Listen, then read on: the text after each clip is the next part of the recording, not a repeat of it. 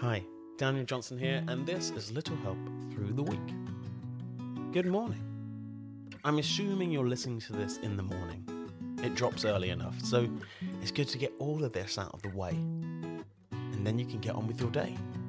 You can still use it, of course, but sometimes it's good to just get it done. Anyway, we were talking about forgiveness yesterday on Monday, and how it can make you feel when you just let go. There's so many emotions in that. So many things going through your head, and you're just worried about what people think or how you're feeling and what that does to you and others. So yesterday I gave you the task to forgive someone.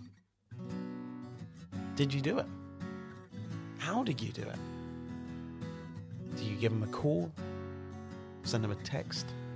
Write them a letter? But you did it. That's how you move forward and move past sometimes the pain you've been holding on to for a long time. Because you do feel this every day. Now, there's always mistakes that are made. And when people say and do stuff, sometimes they didn't mean it forever. They meant it just in that moment. They were angry. There have been loads of things that have been building up over time. And then it just came out in the wrong way. Now, it's funny with forgiveness because it works both ways. What happened when you said, "I forgive you"? Was it a reaction you wanted?